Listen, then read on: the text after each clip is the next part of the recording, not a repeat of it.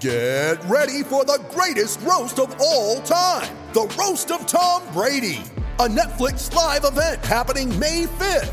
Hosted by Kevin Hart, the 7-time world champion gets his cleats held to the fire by famous friends and frenemies on an unforgettable night where everything is fair game.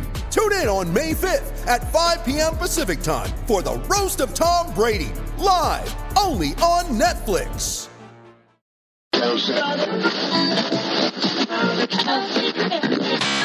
Wildcat Radio.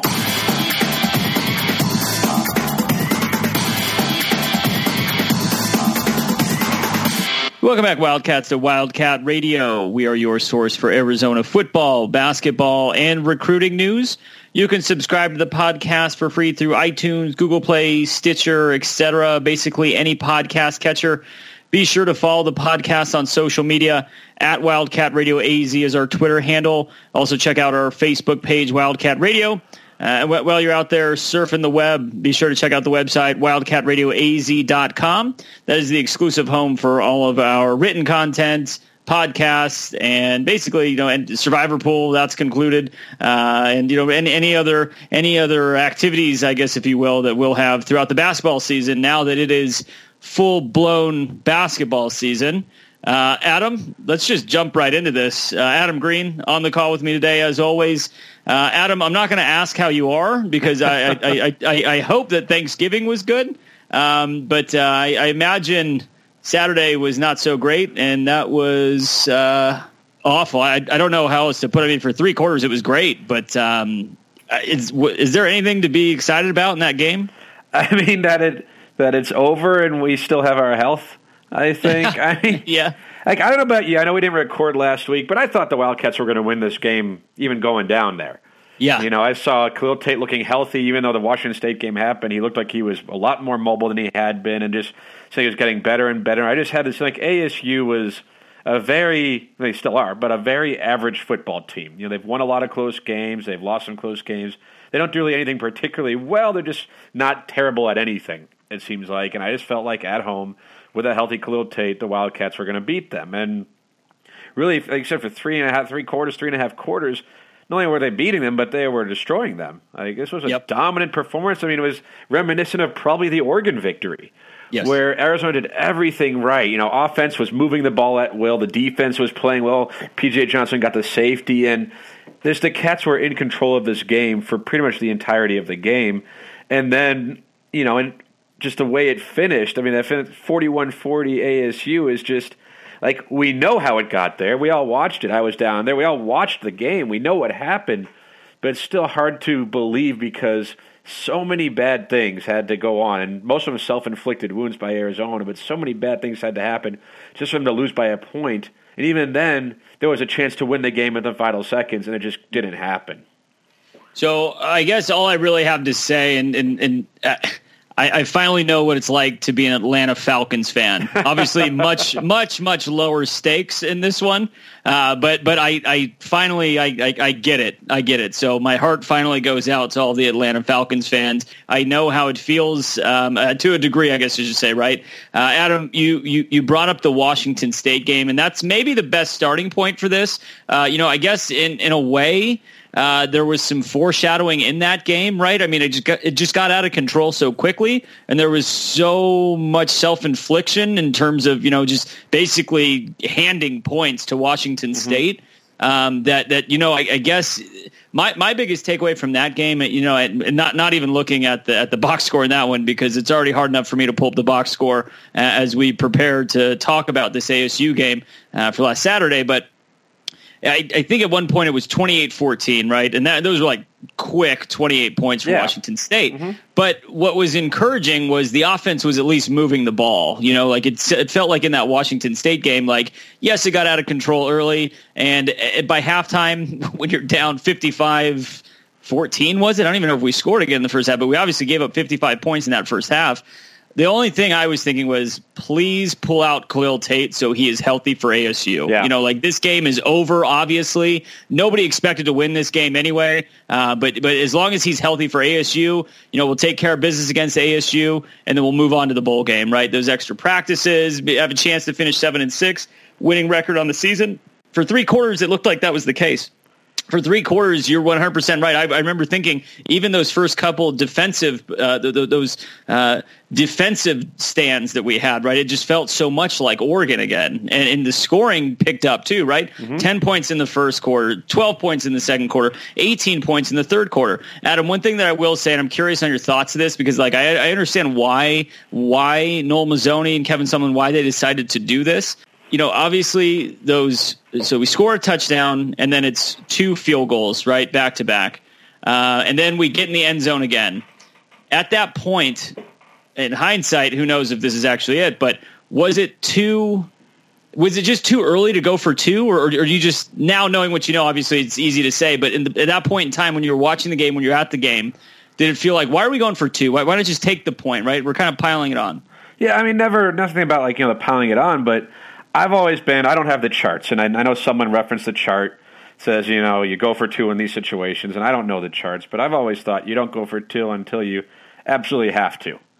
And never mind the fact that some of the 2-point plays, the second one especially, they just, I don't know, you'd like to think that with Khalil Tate at quarterback, if he's willing to run, you can get a couple yards and get that 2 points, right? It shouldn't be that hard a thing, but just at the time, I didn't necessarily like it. But yeah. I guess if the chart says to go for 2, math people do this for a living, and the math says to go for 2, I guess you go for 2. But at the time when it was happening, it was kind of like, well, the first one, especially, it's like, wait, what are we going for? Like, what's happening here? And the second, it's like, well, now you're trying to get. I see the number you're trying to get to, but people will point to those, and I don't like it because when you say, oh, that's 2 points they would have had, they lost by 1. Therefore, if they had just 2 extra points, well, the game would have been different had they gone for the extra points on those and got them. Right. I think ASU's play calling would have been a little bit different. Arizona's would have been a little bit different. So of all the coaching things, a lot of the questionable decisions I think that coaching staff made, the concept of going for 2, I'm guessing if the chart says to go to, that's not the one I'm going to point to and say that was the biggest issue from this coaching staff for this game.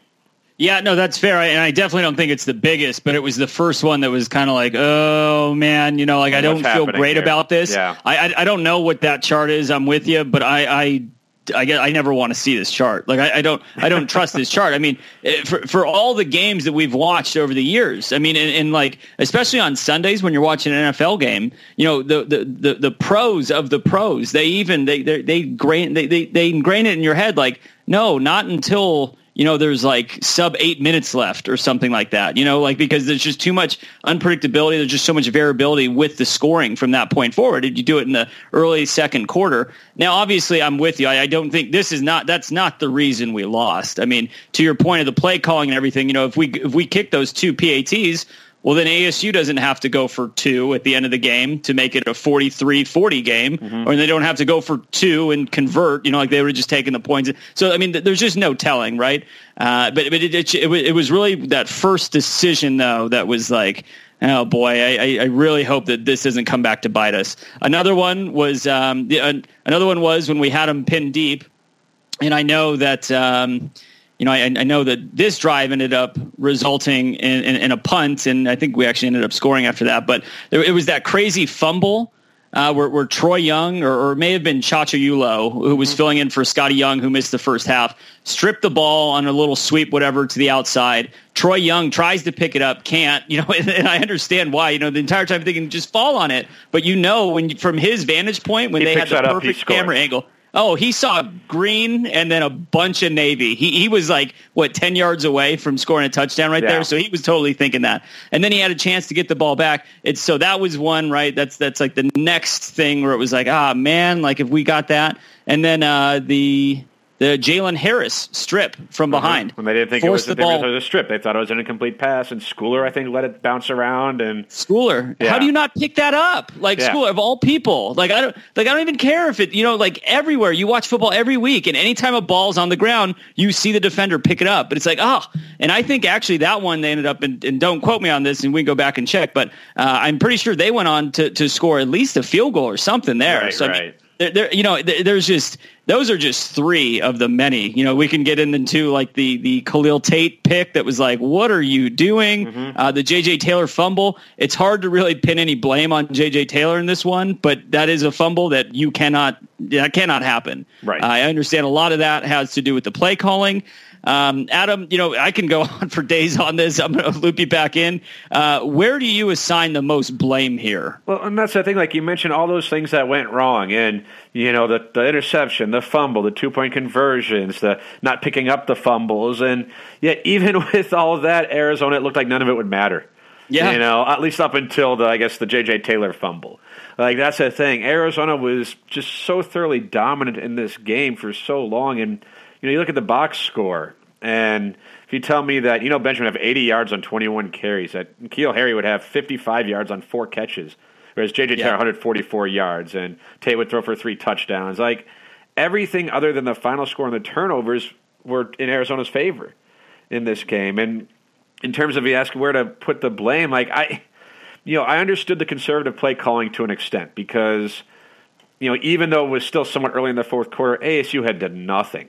And if you're Arizona's coaching staff, the last thing you want to do is have a turnover or have something really terrible happen. So I understand that. And there were so many times it seemed like Arizona was just a first down away or one more score away from putting the game away. But I will say there was one moment that stuck out to me even watching the game live. And I looked back just to make sure I had the timing right. And it was with about 13 minutes left in the fourth quarter, Arizona's up 40-24. It was when they started their whole, this was after an ASU field goal, and they started their whole conservative play calling thing. Taylor run, first down. Taylor run, Taylor run. And it was 4th and 1 at the Arizona 45. And I remember thinking, just go for it here. Because this is your chance to step on the toes. I know it's on your side of the field. Maybe if it was on the ASU 45, they do go for it. But Clump ends up punting the ball in for a touchback, and then 8 plays later, ASU scores a touchdown to get within 8. So it's just this mentality, and I don't want to say that coaches got passive because I understand the conservative play calling, right? I do, because we saw what happened. They put the ball in the air and Tate threw an interception that gifted them 3 points. Mistakes can happen. You try to minimize that. And at the time, it didn't seem like I didn't think ASU was going to put together 2 straight touchdown drives, actual 75, 80-yard touchdown drives. So I understand that. But just it seemed like, and I don't know, I want to say they took the foot off the gas and that affected things, but I don't know if it did. If you don't get the interception, they don't have that short field for the field goal. They went 4 plays, 1 yard after that interception. If you don't fumble it, they don't get the ball at the 22-yard line to take the lead on that touchdown run. So there are so many things you can point to, and that's what makes this so frustrating. Ronnie, there are times, remember last year's game against ASU, and Khalil Tate got hurt at halftime, and there was the block in the back that wasn't a block in the back on Sean Brown, and I remember thinking, this was taken from Arizona. This was a game that Arizona was better than ASU, and if not for these bad breaks, Arizona beats ASU. Yep. And this game, you don't have that feeling. You have Arizona was better than ASU, but if not for all the stupid stuff U of A did, they would have beaten ASU. There's no one to blame but Arizona, and it's a coaching thing. It's a Khalil Tate thing. It might be a J.J. Taylor thing. It's a Colin Schooler thing, which never happens. Pick up the fumble. There's so many things that you can point to and say, if that one thing did not happen, Arizona wins this game. Because even with all those mistakes we talk about, they had a chance to win the field with a field goal at the end. And I'm not going to blame Pollock for that. I'd like to. It would have been a cool moment for him to split the uprights on that one, but it's a 45-yard field goal, not a chip. So the guy made 4 straight field goals before that, 4 for 4 in the game, and it's just a shame he missed that one. But that's the funny thing about football, and if that field goal splits the uprights, all these things we're saying Arizona survived, great. All those bad things happened, they bounced back and won the game at the end. Tate put them in position to get the game-winning field goal, and they did shoot. If Berryhill hangs on to that touchdown, that would have been before the field goal attempt.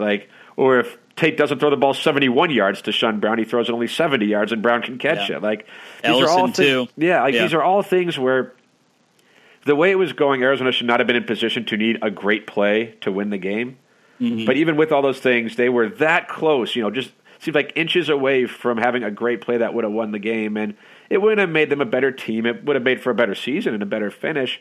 But I have a hard time. I know your question, I've been rambling on about this, but I know your question was just, where do you assign the blame? And I can't figure out who to point to because no one player, no one decision cost Arizona the game, but collectively it all together did. I think if I have to give an answer of who it is, it has to be on Mazzoni. And I know that feels like an easy scapegoat on the thing, and that also feels like a theme that we've heard a lot this year. But I think the way that they let up off the gas late, I'm pretty sure I heard them say when J.J. Taylor fumbled that handoff. I'm pretty sure that was like their their seventh. Or I guess that's not true. I'm looking at it right now. There was a kickoff. There was something along the lines, like before he fumbled, they had ran the ball like 7 consecutive times. Mm-hmm.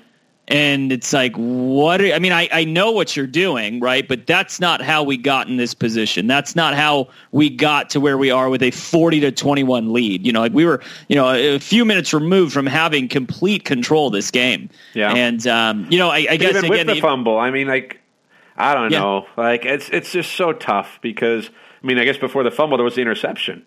They put the ball in the air and Tate made a bad throw. He made a bad read and a bad throw. Yeah, I think you said it really well that there's just so much blame to go around that there's not one person that deserves all of it. I certainly think that the play calling down the stretch deserves the lion's share of it. But that play calling, and to even point it out again, we moved right up the field, right? We had 15 plays, 54 yards to get in position for a 45-yard field goal. That type of aggressive. Yeah, it was no gimme. And I'm going to say this too, and this is the last I want to talk about the field goal, the missed field goal at the end.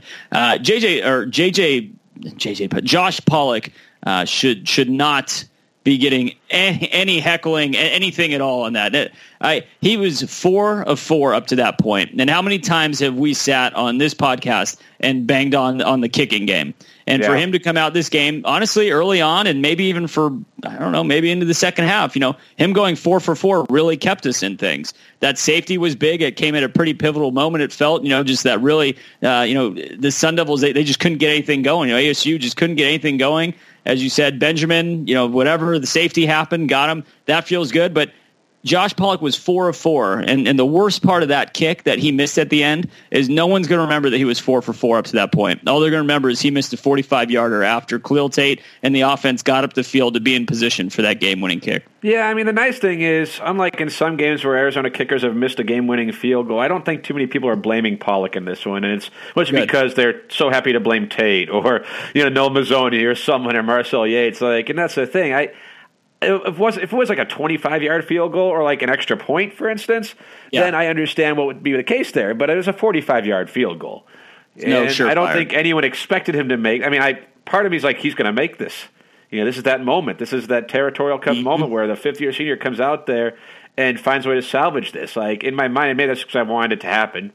Try to will it into existence, and I failed to do so. But no, I don't think people are blaming him for that. But even even that last drive, there's so many chances. And this is the play before J.J. Taylor ran for 4 yards to make it a shorter field goal, which I had no problem with that running play either. But the play before that, Tate threw a beautiful ball to Berryhill, who just couldn't hang on in the end zone. With about a minute left on that point. These are all things that would have happened or that could have saved this game. Yeah. And I think that's what makes it so disheartening. And it's, again, it doesn't make for a great season. It's still a disappointing season, even if Arizona beats ASU. But for all the bad things that Tate did, for all the bad things that even the fumble, if you want to put that on Taylor or Tate, I don't know. For all the bad coaching decisions, if Mazzoni got too complacent or too conservative, I don't know if he did or not. Even the interception, it looked like Tate could have run. How many of those were run-pass options or, and Tate didn't read it right, where he was just unwilling to run the ball, unwilling to do what he needed to do to win the game, or he saw something different. That's why it's hard to put on coaching for me entirely. They could tell you, Tate, you need to run. Pull that one and run. But if he goes out there and throws the ball or hands it off to Taylor, then who's to say, was that a bad call? I don't know, but it seemed like there's been all these games where people get their Territorial Cup moment where they can make that huge play, and there wasn't any single play that gave Arizona the lead. It was just a dominant performance for 3+ quarters. But down the stretch when they needed one moment, needed one player to step up, whether it was Tate scrambling for a long run like maybe he could have, on the interception, or just something that happens. Berryhill coming up. How great would it have been if Stanley Berryhill makes that catch? Not Poindexter, not Sean Brown, not Ellison, but Berryhill makes that catch. And it was there. He almost had it. Or that one, and I think it was Michael Lev did the math, the 71 yards on the air to Sean Brown that just fell incomplete. He missed him by a half a step after throwing the ball 71 freaking yards down the field, Tate did. All these things, there's so many people were close to making that legendary play, the one that we'd all remember and say, man, Arizona should have won that game by 20 points, but we'll take it. What an amazing finish, and we just didn't get that. And You want to blame Mazzoni. I'm sure he deserves some of the blame. Someone, absolutely. Everyone but Pollock, I would say. You could probably, and Poindexter. I think he had a great game, but oh yeah. Of the key figures, of the people who are getting, or you could point to, Pollock is the last guy I would point to, because 4 for 4. No one's going to remember that, but that guy did everything he could to keep them in that game. He made a 40-yarder earlier in the game too. So it's just, I don't want to say bad luck, because Arizona put themselves in that position, but just, it'd be nice to have seen them come through even with all the bad things that they did to themselves. And, it's not giving ASU a lot of credit to say Arizona beat themselves, but in this game, ASU did a good job of not hurting themselves. They didn't play well. They didn't play better than Arizona. They just did a much better job of not messing up than Arizona did, and that's why they won by a point. They took care of the ball. I mean, really. Well, almost. Fumbles. 3 balls put on the ground. ASU recovered all 3 of them. I guess that's true. That is a fair point. So in terms of actual turnovers, actual takeaways, right? ASU wins that, and technically they have a big goose egg if you go look at the team stats. They didn't turn the ball over. They came close. There were fumbles. There was just no recovery for Arizona. And if Arizona recovers any one of those 3 fumbles, even their own, the Wildcats probably win the game. Yeah.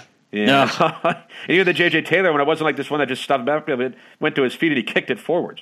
Yeah. It was just the just unfortunate balance. And again, don't fumble the ball, make a clean handoff. But everything that happened, or the one that could have been picked up in the scoop and score one, even if he just kicks around a little bit, still ends up falling out, that's fine. Like how that ended up back with ASU, that's just, that's bad luck. But yes, fall on the football. Don't fumble the football. Don't fumble. Don't assume the ball's an incomplete pass. Go pick up the ball and make the ref blow it dead.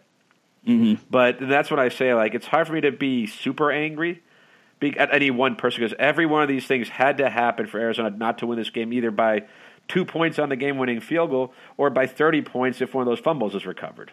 Because the other thing too either way, and another one of those too was that first 2-point conversion ASU attempted and converted. Right, if they don't get that one, then that completely changes the whole complex of what those next 6 minutes or whatever is, those next 5 minutes.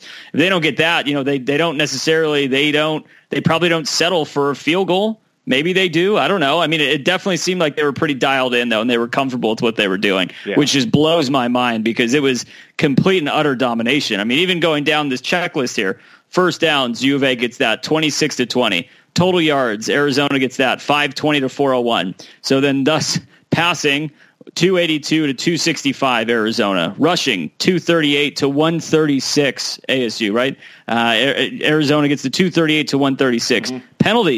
Penalties, less penalties and less penalty yardage. 7 of 62 to 9 of 74. Time of possession 32 minutes 17 seconds. 2 turnovers. That was it's just so brutal. And it's just a frustrating thing, because Arizona at times looked really. Even at times this season, we saw them against Oregon, how they looked. And Oregon's not a bad. They're not great. But just there were times this year where Arizona looked like the program, looked like the team we all thought they'd be preseason. Yep. But they just weren't consistent. And Tate deserves a lot of the blame, I'm sure, because he wasn't the same player. And whether the coaches were imploring him to run and he wasn't, or just for whatever reason, he was not quite the transcendent game changer that he was for Arizona last season. But for all this, Arizona finished 5-7, 4-5 in conference now. Colossally disappointing. But after winning, 7 games last season? Yeah. So it's a drop-off from last year by a couple of games, and obviously some really close losses. We lose to UCLA by a point, we lose to ASU by a point. BYU by 5, USC by 4. Like the 4 losses by 5 or less. So the difference between being 5-7 right now and 7-5 or 8-4 isn't that big, but it's those little mistakes. It's those things that Arizona did against Washington State that didn't cost them the game, but letting a kickoff bounce behind you for a touchdown, fumbling into the end zone. Arizona did that a couple times this year against Washington State, against UCLA. The Wildcats weren't good enough to overcome their mistakes too often this season, and the mistakes were a lot of different players, and even the coaching staff, especially early on in the season, wasn't doing a good job, it seemed like. So, I'm not entirely down on everybody. I'm not down on Tate so much. I'm not down on Mazzoni or Yates or someone or anything like that. It's just this team, it seemed like, I don't know if the talent just wasn't as good as we all thought it was, but it just couldn't, I don't know, they just couldn't find a way to sustain their downs. Again, for 45 minutes Saturday, even really 50 minutes if you want to say, Arizona was kicking the crap out of ASU. Yeah. Embarrassing them, just ready to run away. And the Cats were maybe one first down and a couple drives from putting it away, one more score from putting it away. And through their own play calling, their turnovers, their own mistakes, they just couldn't do it, and they got burned because of it. So I'm ready to kind of pivot away from this. I mean, that's more than that's more than I want to discuss on that, because honestly, I was just so sickened by the whole thing after that. It just I told you before we started recording, man, I woke up Sunday morning still kind of just in shock. Like, I can't believe that we choked that away. 20 unanswered points to lose by a point, right? So many things, as we've touched on, had to go wrong. Adam, let's go ahead and pivot just slightly. Something better, right? Yeah, well, or maybe, right? So let's focus on this, and I personally think that there's just a little bit too much. There's just too much speculation, and there's really not much of a fire, right? It feels like people are trying to make some smoke, and I don't know how much of a fire there actually is. In other words, so after the game, Khalil Tate was asked, I guess I'm paraphrasing, right? Like, what's your plan for next year? And he just said, next question. Mm-hmm. I guess, Adam, let's just start right here, right? So he is a junior. He has said in the past that he will be able to accumulate enough credits to graduate by May of 2019, right? So that means, he would be one more semester at Arizona, and then maybe finish up with another course or something in summer. I don't know exactly, but basically he would be ready to go as a grad transfer next year if he wanted to go somewhere. The possibility is also out there that he would enter the NFL draft. That just seems, I don't know why he would do that. I think after what we saw this year, he would need one more year. But even still, I don't know necessarily where you would transfer to.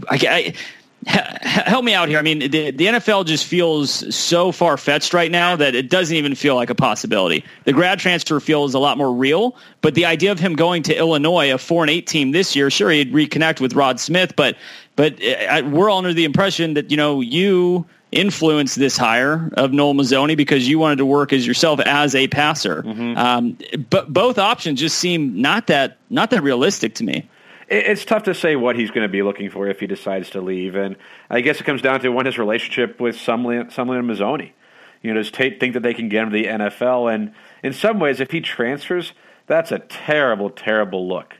Because if you're trying to get, they got Grant Gunnell coming in, so a pretty highly thought of quarterback recruit, but you need to be the coaching staff that can get guys to the NFL. And if you come in to a guy who is a preseason Heisman Trophy candidate type of person, he struggles under you and then transfers, that's not exactly a great look, I think, for a coaching staff, even though I think they might be able to survive it in the early going. But, I guess it depends on what Khalil Tate's looking for. And I think everybody thought, and himself included, wanted to learn how to be more of a pocket passer. And for as much as we didn't like what was going on, it seemed like that's what they were trying to do. Yeah. So I don't know. Like, if he leaves, he leaves. And I'd thank him for what he did for the program, put them on the map a little bit. Like, this season didn't go the way we all wanted it to, and he wasn't as good of a player as we all want him to be, but it's not like he was a bad guy or anything like that. He just didn't play the way we wanted him to. So, wherever he goes, if he goes, if he stays, great. But whatever happens to Khalil Tate, just the disappointing thing is, assuming he doesn't come back and improve, and I think we all believe he'd be better next season. But if that doesn't happen, then it's just like a wasted season, a wasted talent, and a bad look, especially if he goes to Illinois or wherever he goes and has success. He may not, but if that does happen, it's going to be a really unfortunate occurrence for Arizona. It's a bad look, 100%. There's no two ways about it because it's so well known. His influence on the overall decision of Sumlin and then presumably, of Noel Mazzone, and it was very clear. It was very clear with his play on the field. One of my buddies, friend of the podcast, Blake Keithley, pointed this out today, and he's kind of been banging on it all year. It's kind of a selfish look anyway for him, to put his future ahead of this team right now, and it kind of goes back to that USC game where, if you're not healthy or, he got a little banged up again, he obviously that Houston game wasn't right. Southern Utah, he kind of got back on track. It felt Oregon State didn't have to use him that much because J.J. Taylor ran for like 1,000 yards in that single game. And then came the USC game, and he was just so immobilized that it was really harming the team. And that's the first time I had heard him say that, and it really proved to be true. I think down the stretch, injury aside, him wanting to just be to win the game, with his arm or make more of an impact with his arm was really a detriment to the team. And I think my friend's completely right. I see that piece of it. But with all that said, I mean, I still think that we're the University of Arizona, and our football program, I mean, there's just it is what it is. You know what I mean? Like, this is a situation where if you get a guy like this coming off the year he did last year, I'm fine with putting the eggs in that basket because at the time it felt like, well, you never know. I mean, the sky's the limit. He was tied like best top 3 odds for Heisman candidate entering the year. So I don't have a problem with it. In hindsight, it might be easy for some people to say, "Good Lord, that was awful," and I can't believe that we let him dictate the hire. Basically, I'm fine with the hire because I personally I still like Kevin Sumlin. I think that we'll see some momentum once his guys get in there and everything, and there obviously is still some good key pieces to work around moving forward. But I guess.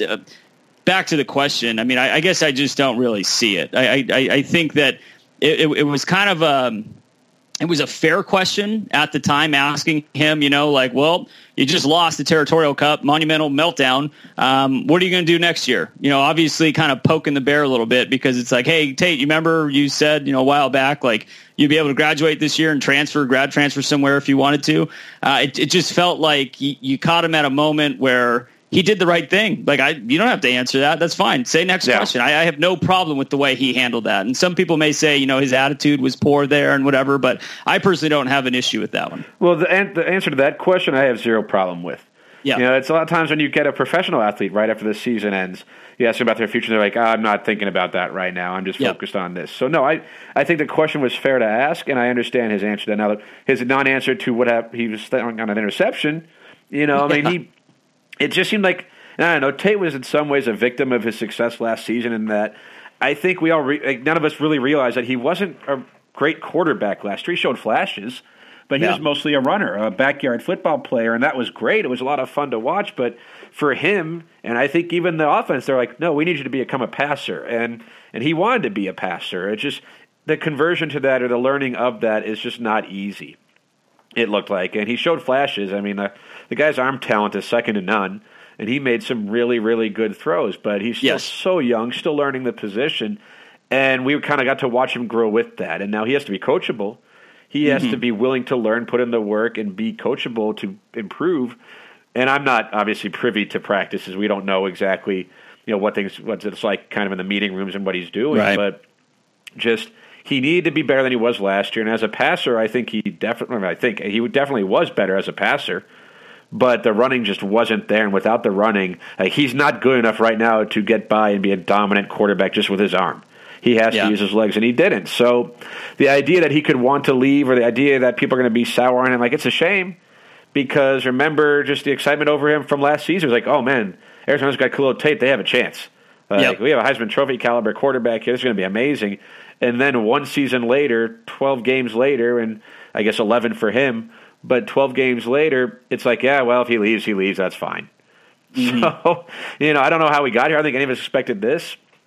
Whether his next stop was the NFL in some capacity, whether it's a different program for 1 year, I don't know. But assuming he does leave, I wish him luck. Yeah. But, he made it very exciting, right? From that undefeated October we had last year, it's a bit sad if you actually look at the numbers from that point. Until now, as a program, Arizona is 6-11, if you could believe that. Yeah, with Khalil Tate being the guy, right? Like for most of it, right? Yeah. It's it's unfortunate, but obviously, I mean, this story will continue to develop, and I'm sure we'll have a lot more. I personally, if I had to put some money on it, I don't think he's going anywhere. I mean, I would think guess he's transferring. You would think? I would think so. Okay. From what I read, I mean, it's not my own.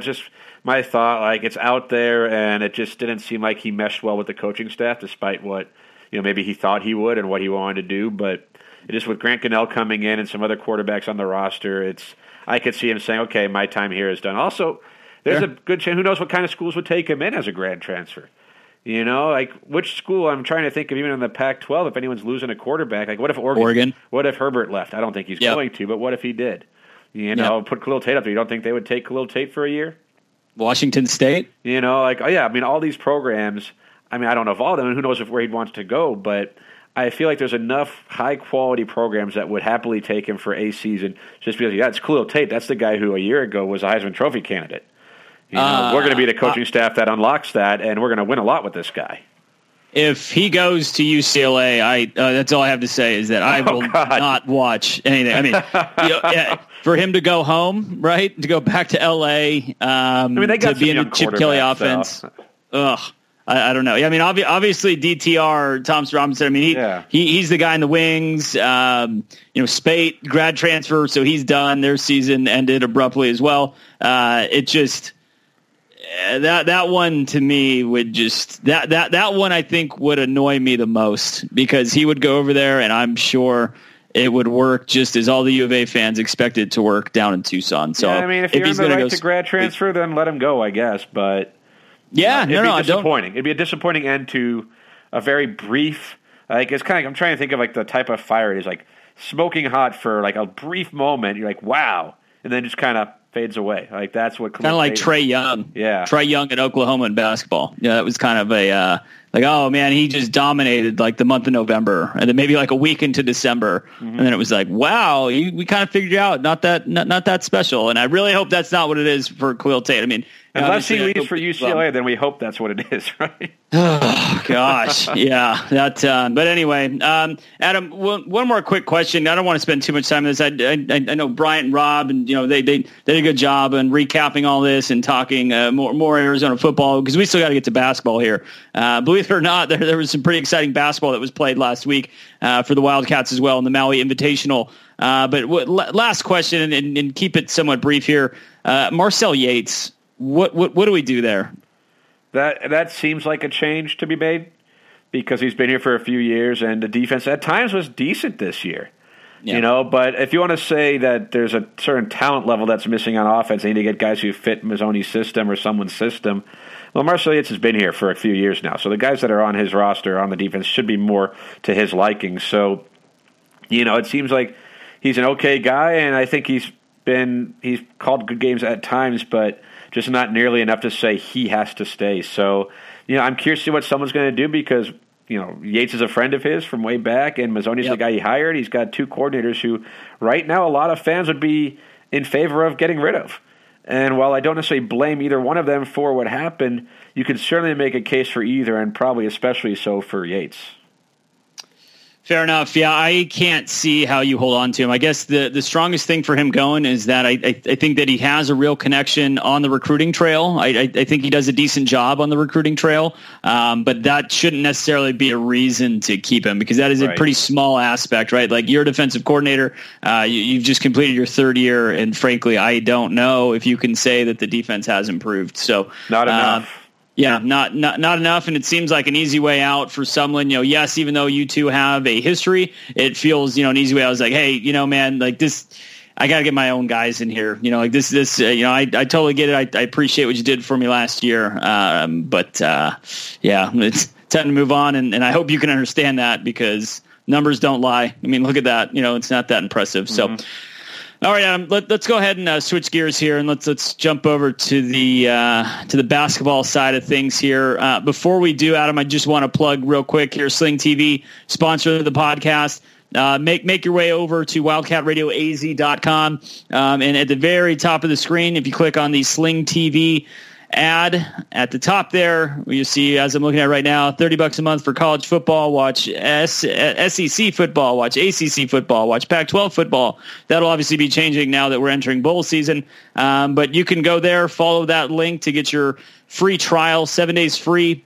Sling TV, $25 a month for the basic, $10 for the add-on of the sports package, and many other add-ons. Again, wildcatradioaz.com. Look for the ad at the top of the screen. Follow those clicks to your 7-day free trial. Adam, let's basketball. All right. So last week, Maui Invitational. Let's finally sprinkle in some good news here. Okay. I guess that first game we had last Monday, last Monday against Iowa State. I think that.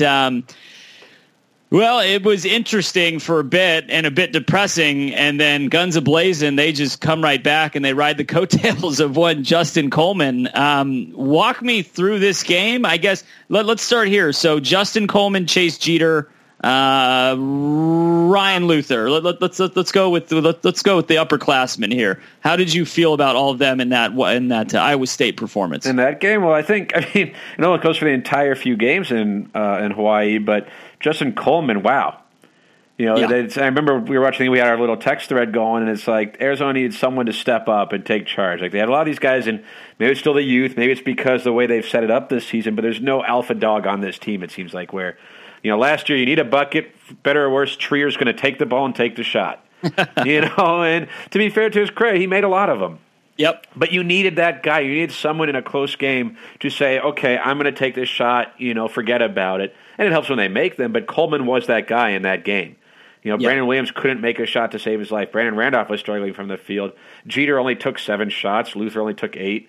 You needed someone to kind of have that bulldog mentality to say, okay, I get, I'm going to be the guy who does this. And for Coleman to step up the way he did, making the 3-pointers, where I know the early going, some of the first couple of games that were in Tucson, people kind of wondered, does he have what it takes to play at this level, be Arizona's point guard?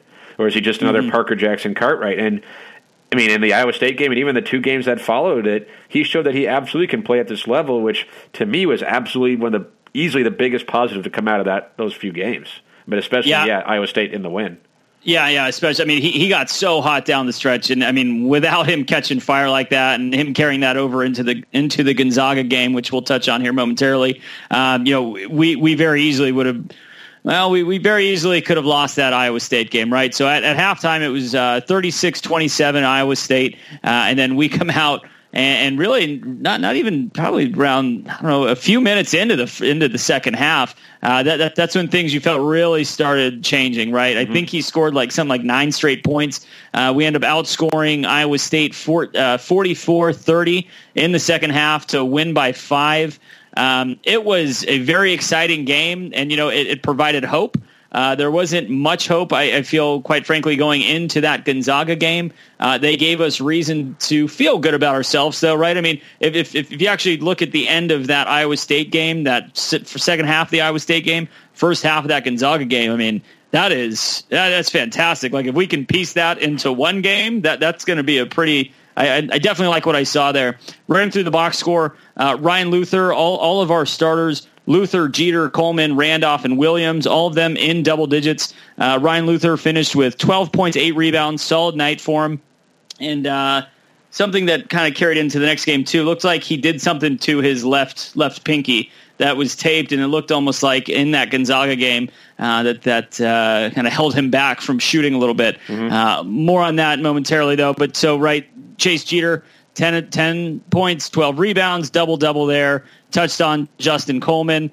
Brandon Williams, the Brandons, right, combined for 25 points, 5 rebounds, 6 assists, and all those assists belong to Brandon Williams. There was some crazy stat I saw after this Iowa State game. He had recorded 21 turnover. Right. He has just been. It was remarkable. He's just a fantastic ball handler. But Adam, this was though the 4th straight game where we saw his shooting. Okay, he's great at getting to the line. We've touched on that. Luis Mendoza, right? We get it. Looks pretty getting there, but then he gets to the line. He can't finish at the rim. It seems right now. I know he's still adjusting to this level.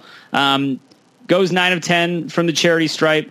9 of his 14 points from the free throw line, hits 1 3-pointer, another field goal, another 2-point field goal from there. It's his ball handling is so good, right, that it's like there's no reason to panic. And obviously you see the talent. And then you also, I guess, look at the 6 through 10 on the bench and you think, well, who would you give minutes to? Which we'll get to that in a sec too. But is it a bit concerning though now? I mean, especially having completed the tournament, you kind of saw that the Gonzaga game, the Auburn game, his shooting just isn't quite there yet, but he does so many other things well. Is this a point of concern? I mean, to the extent that I think Arizona's going to be a much better team if Brandon Williams starts making shots at a more consistent rate, then yes, it is. Because, we know and we learned, and granted this tournament, the whole thing, like, it was not set up well for Arizona to find much success. At least not this Arizona team at this point in the season, but we saw they don't have much of a bench right now. There's not a lot of guys who can score the basketball consistently. Chase Jeter, as much as I like him, he's not an offensive guy. Coleman, I like a lot. He proved that he can be that guy, but he's still a smaller point guard. You can't expect it all the time. And Brandon Randolph started to play better as the tournament wore on. But if Brandon Williams can be the scorer that we know he can be, if he can finish at there, if he can make those 3-pointers, then that changes the entire dynamic for this offense. So, to that extent, I think he'll get there. You can see that he'll be good, and I believe he'll get there soon enough. But until he does, this team's not going to be anywhere close to its full potential. So, yeah, in that regard, it is a concern for me. Fair enough. Adam, let's shift over to the bench then. All right, so Ira Lee, Alex Barcelo, Emmanuel Acott, Dylan Smith, 13 minutes, 6 minutes, 9 minutes, 12 minutes for Dylan Smith. There's clearly a rotation there. I mean, I think we all know, who the guys are off the bench that we expect. It's just a continued theme, and unfortunately it carried over from last year. I don't trust our bench, and there's really not much to be excited about on that bench. Outside that starting five, the starting five has proven they're capable. They're exciting. Competent, right? It's all there. That bench scares me, and that to me is going to be the biggest issue moving forward. Yeah, if we want to take a big picture approach now, since we talked about the one game that was fun and the other two that, I guess a half a game, each of those were okay. But yeah, it's. We saw it last year, and it was supposed to be a strength, and it wasn't. Only this time, Arizona's starters aren't as dominant as they were last year. So it's like, if you look at the starting lineup of the Brandon Williams, Brandon Randolph, Coleman, Jeter, and Luther, it's not bad. You have decent size, you have some good scoring punch, some decent defense, but yeah, after that, you have guys who can have certain roles. Ira Lee is an energy guy, can rebound the basketball, turn the ball over, and foul a lot. Barcelo just looks like there's no point in him being out there but just to take up space for a few minutes a game, and it's a shame because I like the way he plays hard. He has a good-looking shot, just doesn't go in. But yeah, Acott has been a colossal disappointment. I think he just looks like he's lost out there. Like you see that. Oh yeah, I see a world. He's a really good defender and a good playmaker and a mismatch, but just he's not any of those things right now. And of course, Dylan Smith's shot just has abandoned him. So unless Dutrieve comes in and starts getting more minutes, I know Miller alluded to trying to find more court time for him. Right now, this bench is absolutely a weakness, and the starting lineup is not good enough to just dominate teams to make up for it like it was last year. There's no DeAndre Ayton. There's no Alonzo Trier on this team. There's no Dusan Ristic even. So they're going to need their bench, and right now that bench has provided them very little. Ira Lee is the most playable player I think that you have on the bench right now, and I don't even know necessarily it's because that he offers the most. I think it's because we're limited in size, and that forces him in the game. Yes, I 100% agree with you. Emmanuel Acott has just been disappointing. He just doesn't that leap from a freshman into sophomore year is just not there. And I've heard somebody comp him to Rondae Hollis-Jefferson. Rondae Hollis-Jefferson was 4 times the player Emmanuel Acott is right now, right? There's no comparison at all in my mind. I can understand just with kind of that gritty defensive mind. If you need a stop, he's our best defender. Probably throw him on the ball, but. I don't like what I see offensively. Dylan Smith's another one. I don't know. I don't get it. I was concerned coming into the year too.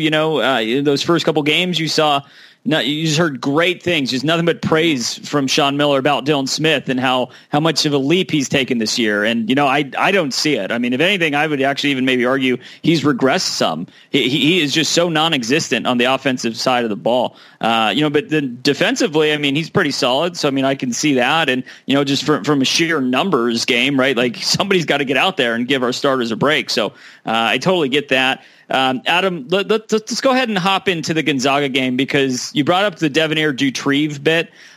So for those of you, I hope everybody watched this, and I wouldn't be shocked, and I won't blame you if you shut it off before it ended. But this first half of the Gonzaga game against number 3 Gonzaga, Arizona is up 45-37. As a matter of fact, going into the second half, those first couple minutes, Arizona got up as much as 50-37. Now, of course, a controversial thing, or I guess it may not be controversial because you can't sit there and pound your hands like a little baby and expect not to get teed up. But Chase Jeter gets ejected, picks up his 4th foul, starts arguing with the ref while he's sitting on the ground, I guess yells at him, very animated, gets teed up. He's gone. From there, it was just a bloodbath.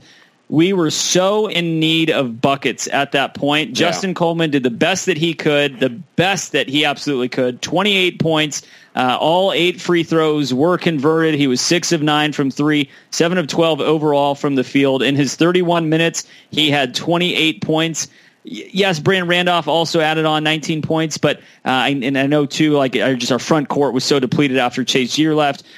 If you need a spark, and I don't even know if Devonaire Dutrieve can do it. He's had a flash here, a flash there in like the limited, call it 20 minutes that he's played this year. You can see that. I mean, he may be pretty potent offensively. Did it bother you that when we were in dire need of a bucket down the stretch, that it almost looked like it wasn't even considered for Devonaire Dutrieve to go in? I mean, I don't think he's the saving grace right now. I'm sure there's a reason he's not getting the minutes, right? But even then, more than the bucket, I think Arizona needed to stop. The Cats scored 74 total points. Now, I know 45 of those were in the first half, but 74 should be enough. They gave up 91. Arizona gave up 54 points in the second half of that game. So, yeah, it'd be nice to have more scoring punch, I guess. But that was a game where just once Gonzaga started making shots, it totally turned. And people pointed to the Chase Jeter getting ejected thing, and by then the game had already taken its turn. I think, but by the time that happened, it just kind of solidified, yep, Arizona's not going to win this game. But I imagine after this weekend, especially as the bench continues to struggle, that if Miller doesn't go to Dutrieve at times just to see if he can offer something, then there's something seriously wrong there with Dutrieve. But like right now, I didn't look at him and say, why isn't he playing? I know a lot of people are because they see him as some guy who I don't know. What do we think he's going to bring them right now? Maybe a couple buckets, a couple turnovers. Does he play defense? So, he's apparently more raw than people want him to be. And Miller sees him every day in practice, head coaching staff. So if he's not on the floor, there's a reason. But just in that game against Gonzaga, I mean, they're now the number 1 team in the country. They beat Duke the next day. So the fact that Arizona was up, and it had a lot to do with Gonzaga missing shots. I know that. I watched the game. But Arizona played a really good basketball team, right now the number 1 team in the country, and was up comfortably in the first half and even early into the second. So, you could look and say, Dutrieve, he wouldn't have been the answer. They don't win if he plays. But I think maybe they're going to get to a point, and they might have gotten there now, where Miller's going to be more inclined to give him a look here and there just to see if he can add something. Because, with the way the bench is playing, whether it's defense, offense, you're not getting anything from them. Yeah. So you have to try to do something different.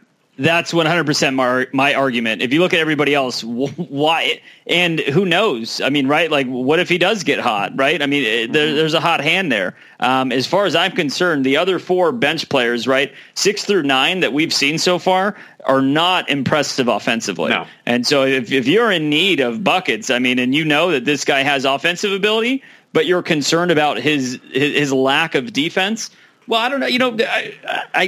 You got to score to win, right? I mean, I understand the whole idea too. Is like, well, okay, yeah, if you score, but then on the other end of the floor you give up a bucket, that's a wash. The way I look at it is, well, if you can't score and then you do give a bucket on the other end, well, now you're in the hole too, right? Yeah. So I mean, something's got to give here, especially with this rotation with the next 4 guys up. Because I mean, again, it's just not very impressive right now. Obviously, that's not to say that that's the end all be all. I'm with you 100%. When Chase Jeter got fouled out and drew that technical to be ejected from the game, that 13-point lead had already dwindled to just a measly 1 point. I mean, it was 53-52 at that point. But I will say, in a way, I mean, obviously, there's no two ways about this. Obviously, I will take an upset over the number 3 team in the country, especially if that number 3 team's Gonzaga, which it was, because I cannot stand Gonzaga. Mm-hmm. But in this case, I think, in a way, if you're looking for a silver lining, it's never good to blow a 13-point lead. I get it.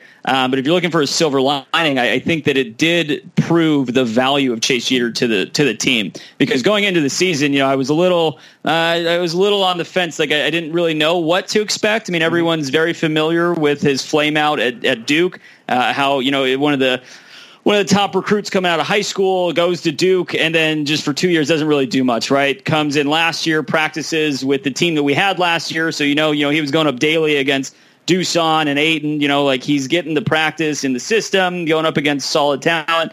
Looks great. Those first few games, I was even kind of on the fence. But, after watching him in the Maui Invitational, I do feel a lot better about Jeter as an asset to this team. Yeah, and I think it just kind of reminds me of Ryan Anderson from a few years back, where you don't want to need him as much as you do because he's not that type of player.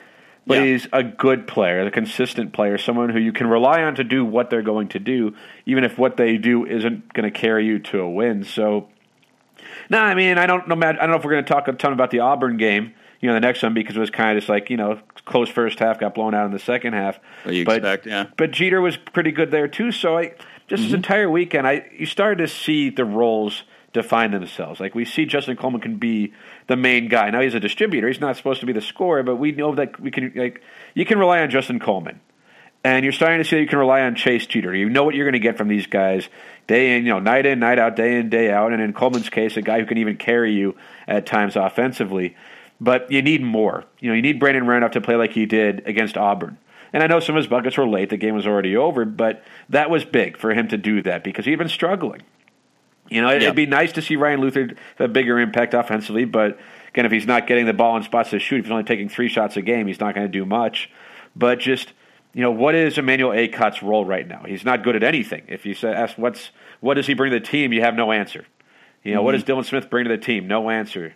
Barcelo right now, no answer. So their roles are being defined, but I think what we saw there is Arizona's plenty talented enough in the starting lineup to hang for teams for a little while. They're not nearly good enough or deep enough to beat these really good teams right now. And I used to always tell people that the really good Arizona teams of the last few years, teams, the really good ones, teams would hang with them for 10 minutes, 20 minutes, 30 minutes. Sometimes it'd be a close game, and the Wildcats would pull away because they're just too talented and too good for these lesser teams to keep up. Right now, Arizona is that lesser team. Yeah. They've got talent. They're good enough to hang with a lot of these bigger teams, these big boys, but just as the game goes on, when it's foul trouble or tired legs or whatever, they just don't have the talent and the depth to keep up. So it doesn't make the Wildcats a bad team, but obviously we saw in Maui, and of course back-to-back games never helps a team with the depth that they have, but I think we're starting to get a better idea of who Arizona is in the hopes that, okay, here's where you are, now what can you get to over the next few months? Yeah, totally. And to circle back to the Ryan Luther thing, I alluded to this in the Iowa State game. He had a very strong performance in that Iowa State game. He did something to his finger. I don't know exactly what. And it was very clear. Those next 2 games, he played. So in the Gonzaga game, he played 30 minutes, shot the ball twice. He rebounded 8 times, so that's great. But shot the ball twice, did not get on the board in that statistic. With Auburn, he played 22 minutes, shot the ball 3 times. Again, did not score. Got only 3 rebounds in that one. So you're talking about 52 minutes of action, and he shot the ball 5 times. Versus in that first game against Iowa State. Now, of course, granted, a higher level of competition, you give it that too, right? Gonzaga and Auburn, much higher level of competition than Iowa State. But in that Iowa State game, he played 29 minutes and only shot 8 times, fine. But it was at least efficient. He was 4 of 8 from the field, hit 2 big threes in that game, and was drawing fouls down low too. He got to the charity stripe only that one time, but. it just seemed like he was a lot more active, right? Mm-hmm. Drew no fouls in those next 2 games. It's really all she wrote.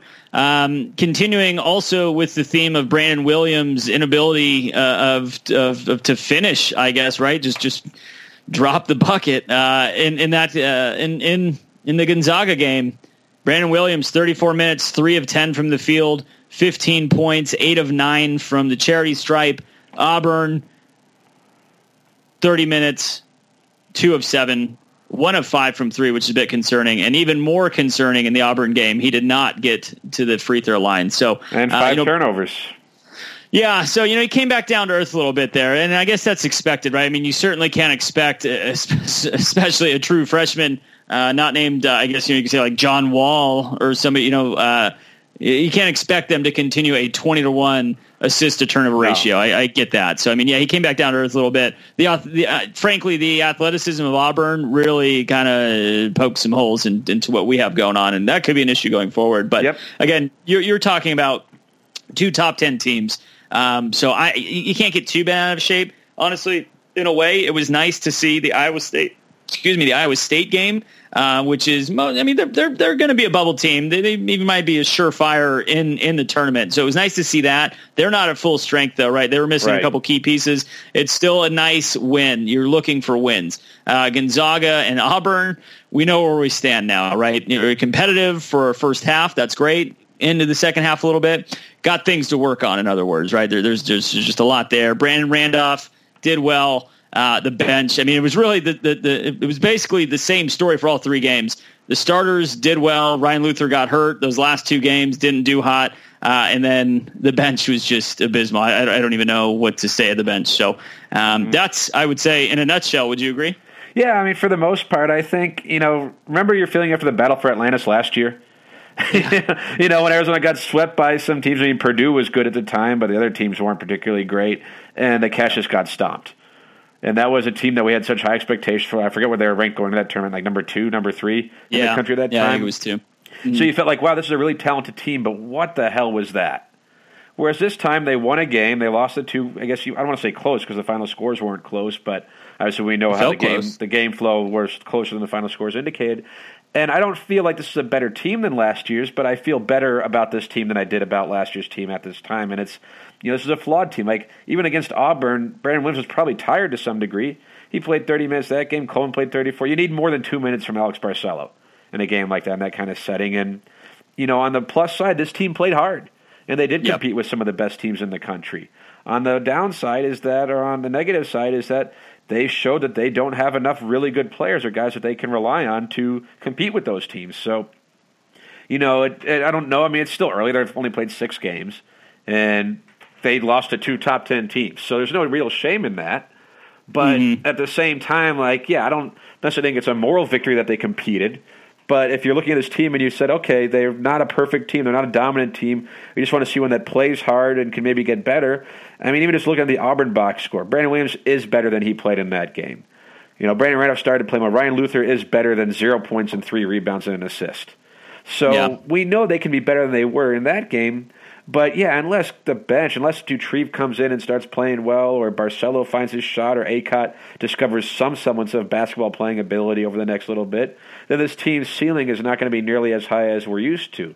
Doesn't mean their floor is going to be low. It just means that this team isn't what we want it to be. Of course, the recruiting ranks have gone well, so it looks like it's going to get better starting in next year. But I think for this year's team, and maybe this is kind of the sign of where this basketball program is for this season, is that I don't think any of us are really all that upset that they lost those games because no one expected them to win them. So it's just kind of just play hard, compete, and we'll see what happens this season, which is not the great attitude to have when you're like, I'm used to competing for championships. But it's probably the right perspective to have for this team because we saw in Maui their strengths, what could be their strengths, as well as every single one of this team's weaknesses. And there are a few. It's a bit of a wild card, but it's exactly what we expected going in. I mean, we knew that this was not going to be the best team, but we also knew it wasn't going to be the worst, right? We knew that it had the potential to make the tournament. Obviously, we're hopeful that to be the case.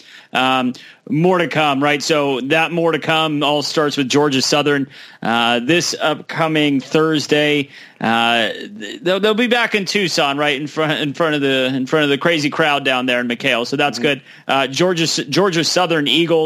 currently sitting at 5-0 as we are recording this on Monday, November 26th. They actually play East Tennessee State tomorrow to have a chance to improve their record to 6-0. So that'd be kind of cool if they did. We could knock off an unbeaten, huh? Take that strength of schedule. Yeah. That's right. That's good. And then after that, Arizona will travel to UConn on Sunday. Tip-off and that will be a little early for us, 11 a.m. That one will be on ESPN2, which would be pretty cool. UConn, obviously it's a household name, so you kind of like to see where you stack up with another. I don't even know if they're necessarily like a big-time program anymore. I know, obviously Kemba Walker and who's the other guy? Going back a little bit Napier. when Shabazz Napier, those days, right, when they won the tournament. Inexplicably both times. Yeah, that was great. Yeah, but so UConn, as it stands today, currently sits at 5-1. So that's they will play University of Monroe of Louisville. Of Louisiana tomorrow. So Georgia State, or Georgia Southern and UConn will both have one more game before we play them. So, UConn on the road, still a formidable opponent, right? So just another gauge on where we stand. So, Adam, this time next week, hopefully we'll be able to come back and say, hey, U of A's sitting at a nice 6-2 record with, I think that UConn win could end up being something kind of nice too. I mean, if they're going to have a decent year, they're in the American Conference, right? So it's not a Power 5 group anymore, but they are still one of those group of 5, one of the higher end group of 5s, if you will.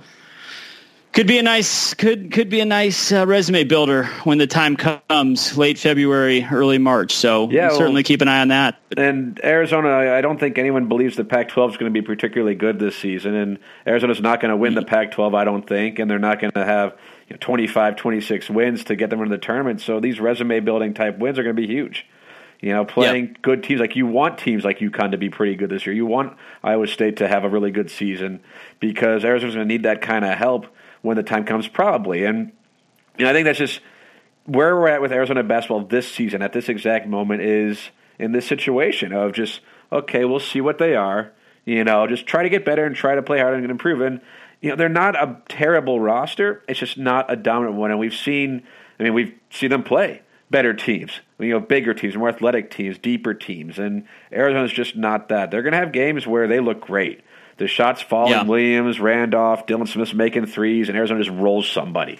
They're going to have that ability. It's going to happen at times, but they don't have a DeAndre Ayton to grab up every rebound and get you easy buckets down low when you need them. You don't have an Alonzo Trier who we're seeing in the NBA can get buckets when he needs them. It's a different type of Arizona team, and it's kind of the one everyone wanted after last year. So we don't care about 5 stars, just get guys who play hard.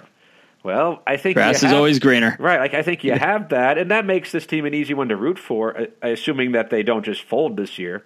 But it's just they are very much a work in progress, a flawed work in progress, and Miller teams tend to get better as the year goes on, but this team has a long ways to go if we're going to look at them and say that's a team that could compete for the second weekend of the NCAA tournament, because right now they're competing just to even make it to the tournament.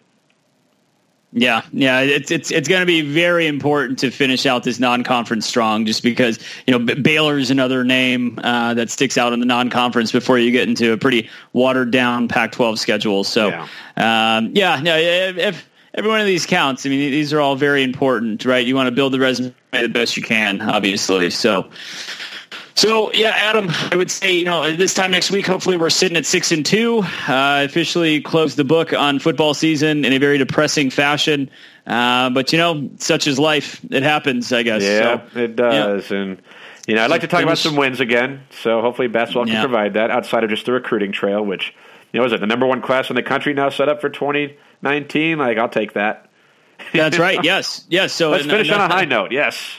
Yes, a very important piece of information on the basketball recruiting trail. That is, Zeke Naji reports commits 4-star guy that officially elevates U of A's recruiting class to number 1 in the country. Of course, after Nico Mannion, Josh Green, and Christian Coloco have already committed and signed at that. Right. So I mean that's pretty important. And Terry Armstrong as well. Yeah.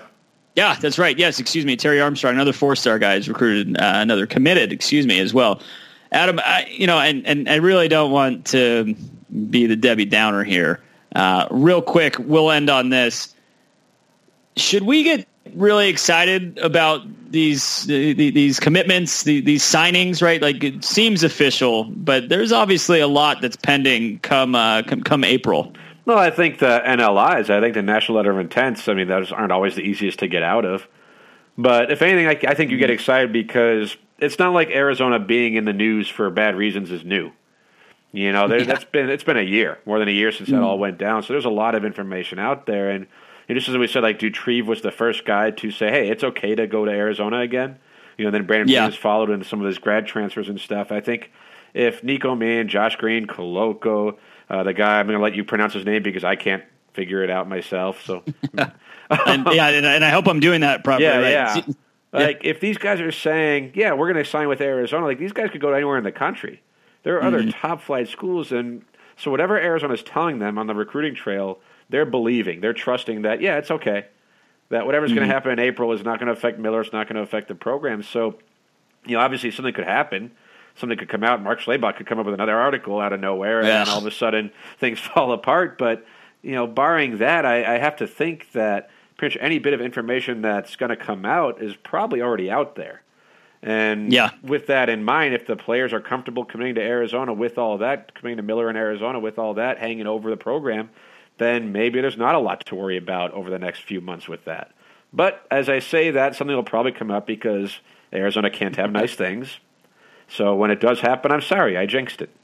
I will edit this piece out. So we got we got about 48 hours. So if it's going to happen, please happen within the next 48 hours.